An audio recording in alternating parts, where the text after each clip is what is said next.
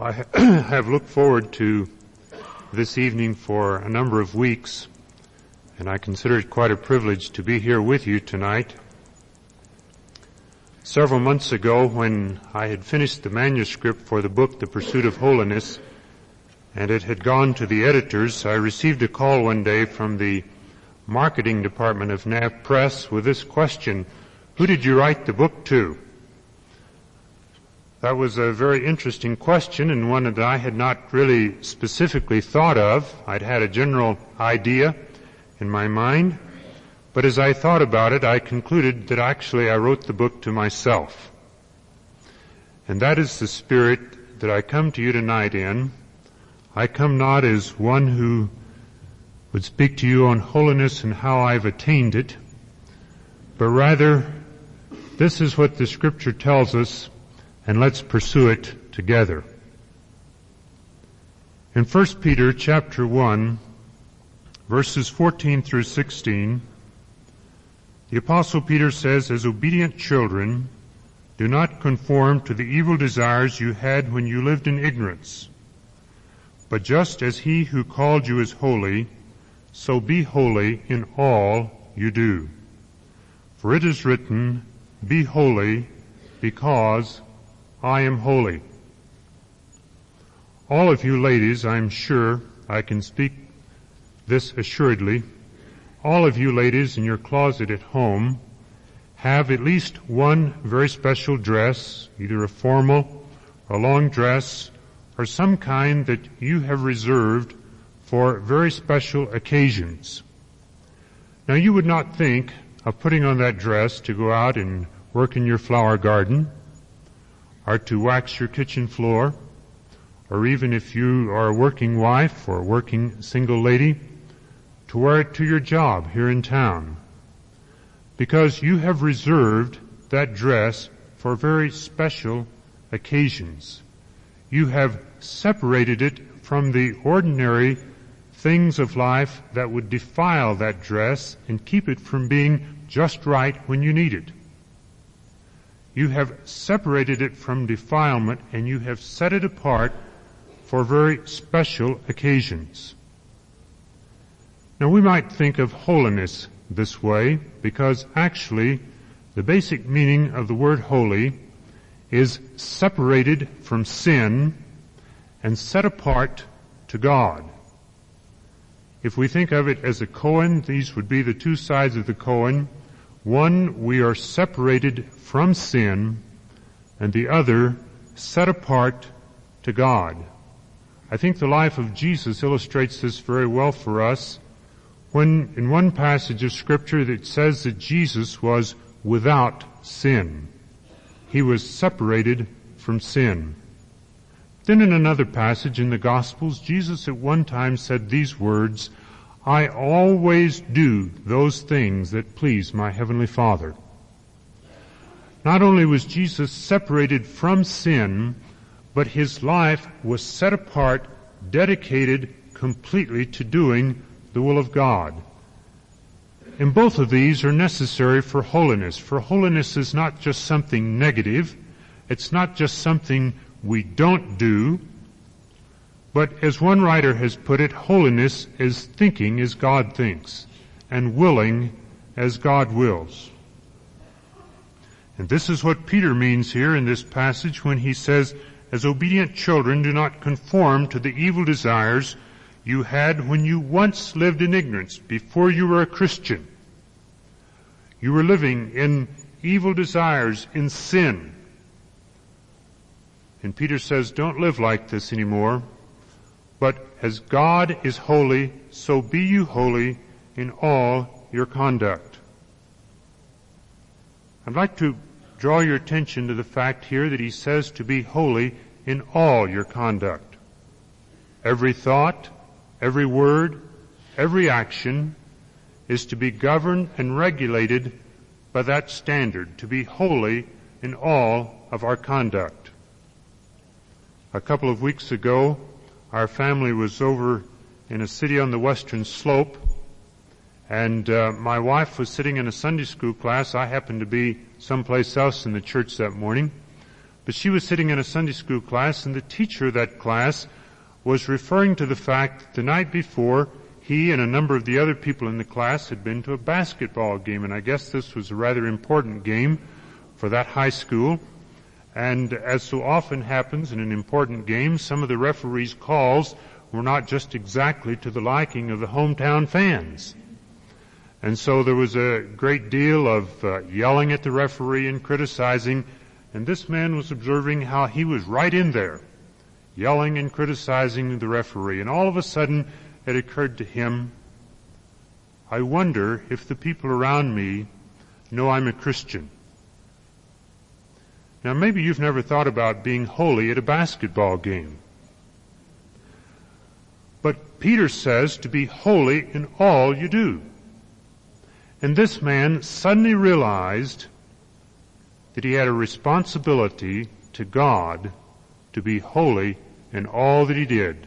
And that included his attitude and his actions with respect to that referee. Everything we do is to be permeated, is to be governed and regulated by this command to be holy in all that we do. Now, the standard of holiness, as we see here in this passage, is to be holy as God is holy. Because he who called you is holy, so be ye holy in all your conduct. To be holy, then, is to be conformed to the character of God. God is absolutely holy.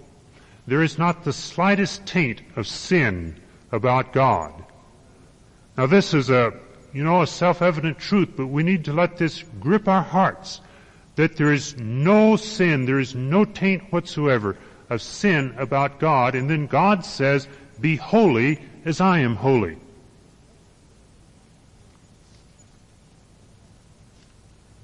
We're called to be like God, not in his absolute essence, but in his moral character. We're called to be holy. God cannot call us to anything less than this. Now, we Christians, for so many years, have had sort of a defeatist attitude. We've let people come along and tell us it's not possible. And that's why I've chosen this particular topic tonight. God has made it possible. Now, when we begin to think about the holiness of God, when we begin to see him in his absolute purity, his infinite absence of any sin at all in his life, and then we look at ourselves and we say, this is the standard that God is calling me to. And I think when we do that, we respond with the words of the Apostle Paul when he used these words in another context, but nevertheless very applicable to this situation. Who is sufficient for these things? Who is equal to such a task? To be holy as God is holy. And tonight, I stand before you and I say categorically on the basis of the Word of God, you are. God has made it possible for you and me to pursue holiness as a way of life. Now let me hasten to add, I am not talking about sinless perfection. I'm not talking about the point where you arrive so that you never sin anymore. But I'm saying to us tonight, it is not necessary for we Christians to go about with a defeatist attitude and say, I cannot experience victory over sin in my life. But whatever that besetting sin, whatever that unworthy habit, whatever that attitude that is bothering you and is keeping you from enjoying the Christian life to its fullest, you can overcome that. God has made it possible.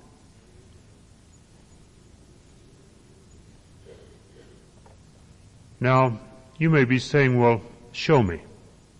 And tonight, I'd like to do that, to show you from the Word of God that God has made it possible. Let's start, first of all, with the Apostle Peter, since we have been reading from Peter.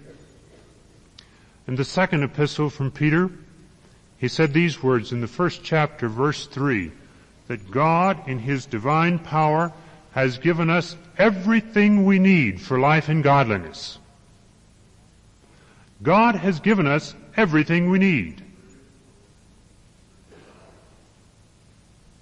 You say, I don't have the strength to live the Christian life. God says, I've given you everything you need. Does this mean that there is no effort on our part? No, it means that God has provided for us. He has given us the ability to work this out in our own Christian lives. In fact, just a couple of verses later, after Peter says that God has given us everything we need for life and godliness, he says, for this very reason, make every effort to add to your faith goodness, and to goodness knowledge. And he proceeds to give a list of 7 characteristics of the Christian that should be true in our lives. Because God has given us everything we need, Peter says, you make every effort to work this out. Satan has always tried to confuse us in this area of holiness. For many years in the church, back up until the time of the Reformation under Martin Luther and men of that caliber, the approach to holiness was that you isolated yourself from the world. And then you went through rigorous mortification of the body. You beat the body and you tried to subdue it. And you went through all kinds of things like this. The problem with this is they were doing this in their own strength. And they were doing this not from a position of grace, but to attain grace. Now, my friends, this hasn't changed all this much. In fact, I have a friend who spent 17 years in a religious order trying to earn grace that he might enter the kingdom of heaven, trying to make himself holy so that he would be acceptable to God. But the good news of the gospel is that we are accepted through the merit of Jesus Christ if we have put our faith in Him. And tonight, all that I would say about pursuing holiness and the fact that God has made it possible, I want to be very clear that we're building on the base that Jesus Christ is our Savior. We do not pursue holiness to be accepted with God, but we pursue holiness because we are accepted with Him through His Son, Jesus Christ. Then let's turn to Paul. In the 4th chapter of Philippians, the Apostle Paul says, I can do all things through Him who strengthens me. Now get those words, I can do. I can do all things through Him who strengthens me. God has made it possible. The Apostle Paul said, whatever circumstance I find myself in, God has made it possible for me to respond to that circumstance in a positive way. I can do all things through Him who strengthens me. The Christian should never say, I can't. But the biblical attitude is, I can through Jesus Christ. But you say to me, but Paul was a very special case. He was an apostle. He was a super saint. But what about me? I'm just an ordinary, run-of-the-mill, everyday Christian. Well, in that same book of Philippians, where Paul said, I can do all things through Christ who strengthens me, he also said these words in the 2nd chapter in verses 12 and 13, if you're following in your Bibles. But he said to the Philippians, work out your own salvation. Now, he did not say work for your salvation, but work out your salvation. That is, bring it to its consummation. Work out your salvation, for God is at work in you both to will and to do of His good pleasure. God is at work in you. You work out your salvation. You work out a life of holiness. And you do this in the confidence that as you work it out, God is at work in you. I once heard a minister illustrate that passage with the matter of power steering that some of us have in our automobiles. He said you turn the wheel, the steering wheel, and down under the hood there is a powerful hydraulic cylinder that comes into play, and it turns the wheels. And so you can sit there and with just one finger you can guide your car, and you can even turn corners with just one finger. Why? Because you have power steering. But he said, you have to start it by turning that steering wheel. And he said, this is what Paul is saying to us. You work out your salvation because as you pursue holiness, as you seek to obey God, the power of the Holy Spirit comes to play in our lives and enables us. God has made it possible. Now, how does God make it possible? I ask tonight that our scripture reading be from Romans, the 6th chapter, and I'd like to just direct our attention to that for a few moments, because this passage lays the foundation for how God has made it possible for us to walk in holiness.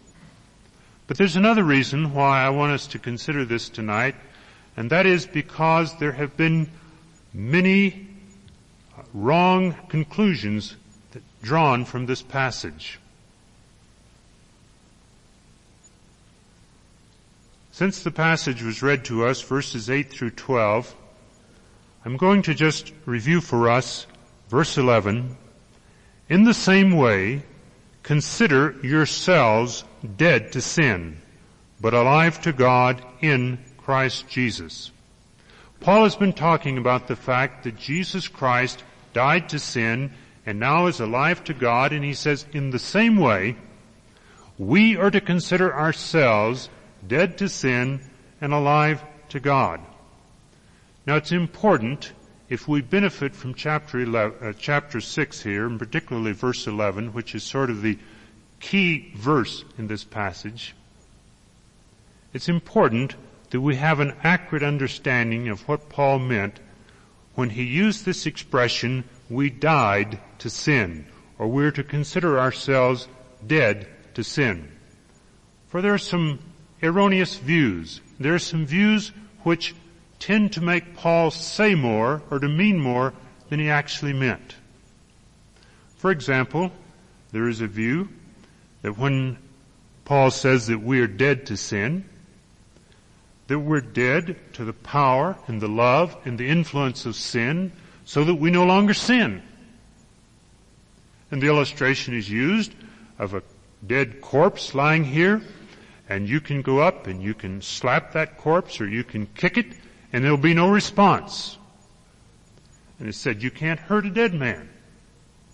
And the conclusion is drawn that for a Christian who is dead to sin, the temptation can come up and can, so to speak, kick that dead corpse, that Christian, and he will not respond because he has died to sin.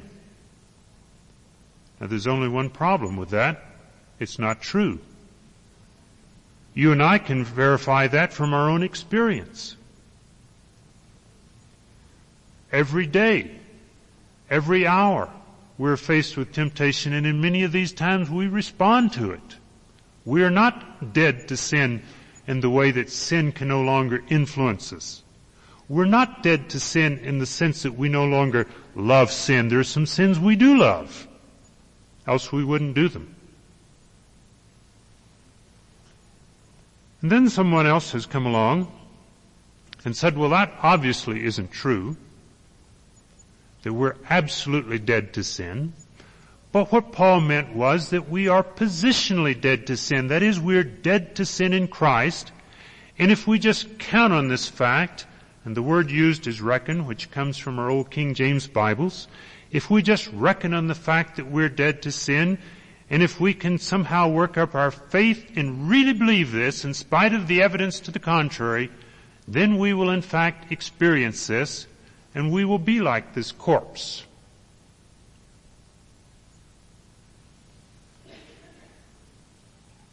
And my friends, there are a number of books, and I hesitate to speak in a negative vein, but there are a number of books in circulation in the evangelical community that would teach us this. And I want to tell you tonight, I have been down that road, and that's not true either. And I can speak from first-hand experience. Well, what does Paul mean? That we're dead to sin. If we look across the page, at least in my Bible, to chapter 5, verse 21, we find these words, so that just as sin reigned in death, so also grace might reign through righteousness to bring eternal life through Jesus Christ our Lord. The Apostle Paul here is speaking of two kingdoms, the reign of sin and the reign of grace. And he is telling us that Jesus Christ voluntarily came into this reign, this realm of sin where we lived, where we were born, where we were slaves. He voluntarily came into this realm of sin, and he so identified himself with our sin that he, so to speak, came under its reign. Not in a moral sense, like we are. We say that in a sense because he voluntarily identified himself with our sin. He took upon himself our sin, and then he died, and he paid the penalty for that sin. And he released us from the guilt of sin, and he himself no longer is in this realm, this kingdom of sin. And Paul says here, particularly in verse 4 of this chapter, that when Christ died, we were so united with him that we died with him, and we are no longer in this realm of sin. And sin no longer reigns over us in the sense that we're still in its kingdom. We're now in the kingdom of God. Colossians 1:13 says that God has transferred us from the kingdom of darkness into the kingdom of his dear Son. And Paul is talking about two different kingdoms here. And he says you're dead to the kingdom of sin. You've been removed from it. And you're now in the kingdom of God and life and grace. Now this does not mean that we are dead to sin's ability to influence us, but simply that we're dead to its absolute dominion. And tonight, I have good news for you. If you are a Christian, you are dead to sin in that sense, to its absolute dominion. The very fact that you recognize sin as sin proves that you're out of the absolute dominion and bondage of sin. Because the shackles of sin which bind us is blindness, spiritual blindness. And the very fact that you no longer have that blindness, that you recognize that sin grieves the heart of God, that you desire to live a more righteous, a more holy life, proves that you are dead to sin. And so don't go around hoping to be dead to sin, or trying to make yourself dead to sin, or even trying to, by faith, reckon yourself dead to sin. You are to count on the fact that you're dead to sin. But that means that you have been delivered from the absolute bondage of sin. And so Paul says, because of this, you are not to let sin reign in your mortal body. Verse 12. Because you have been delivered, because God has made it possible, therefore, Paul says, do not let sin reign in your mortal body. You used to be slaves, but you are no longer slaves. Therefore, do not let sin dominate you. Now you say, but now, how has God made it possible for me to pursue holiness? Well, first of all, of course, He has delivered us from this reign of sin. Secondly, He has given us His Holy Spirit to enable us to work this out in our lives. In the 8th chapter of Romans in verse 13, Paul says, but through the Spirit, through the enabling power of the Holy Spirit, you put to death the sinful deeds of the body. It is by His Spirit which He has given us, and God has made possible the pursuit of holiness by giving us His Spirit. Secondly, He has given us His Word, which the Bible says is the sword of the Spirit. And the next 2 Sunday nights we're going to be talking more about the use of the Word of God in the pursuit of holiness. And then He has given us access to His grace. The writer of the Hebrews said, we have not an high priest who cannot be touched with the feeling of our weaknesses, but was in all points tempted like as we are, and yet without sin. Let us therefore come boldly unto the throne of grace, that we may obtain mercy and find grace to help in time of need. God doesn't expect us to do this on our own. He expects us to come to Him and find grace to help in time of need. I was thinking this afternoon, how can I illustrate this? How can I bring it down where you and I can understand it? And this thought came to my mind. Suppose that you and I had been slaves back before the Civil War. And someone comes to us and says, now you are free. You no longer have to obey your old slave master. Now he's going to try to intimidate you. He's going to try to dominate you. He's going to try to make you think you are not free, but you are free. Now you can stand up to him. You can say, no, I'm not going to serve you anymore. But this someone says, no, I'm going to do more than that. It's not enough that you are free, but I'm going to take you over here and set you up on a 100-acre farm of nice, lush farmland. Not only that, I'm going to give you a bank account, not a line of credit where you can draw on it and go into debt, but an actual positive bank account so that you can buy all of the supplies, all the seed, all the implements that you need to farm this land. And not only that, I'm going to be with you so that every time you have a question you can turn to me and say, what do I do? And I will encourage you. But you must do the farming. I have made it possible. I have released you from slavery. I have set you up. I have given you everything you need to be a successful farmer. But you must do the farming. And this is what God has said to us. God has given to us everything we need for life and godliness. For this very reason, make every effort to pursue holiness, to live that life of godliness which God has provided. Now tonight I've sought to lay the foundation that God has made it possible. The next 2 Sunday nights we're going to talk about the how. Next Sunday night, some of the problems that we encounter, obstacles in the way of holiness, and what to do about those obstacles.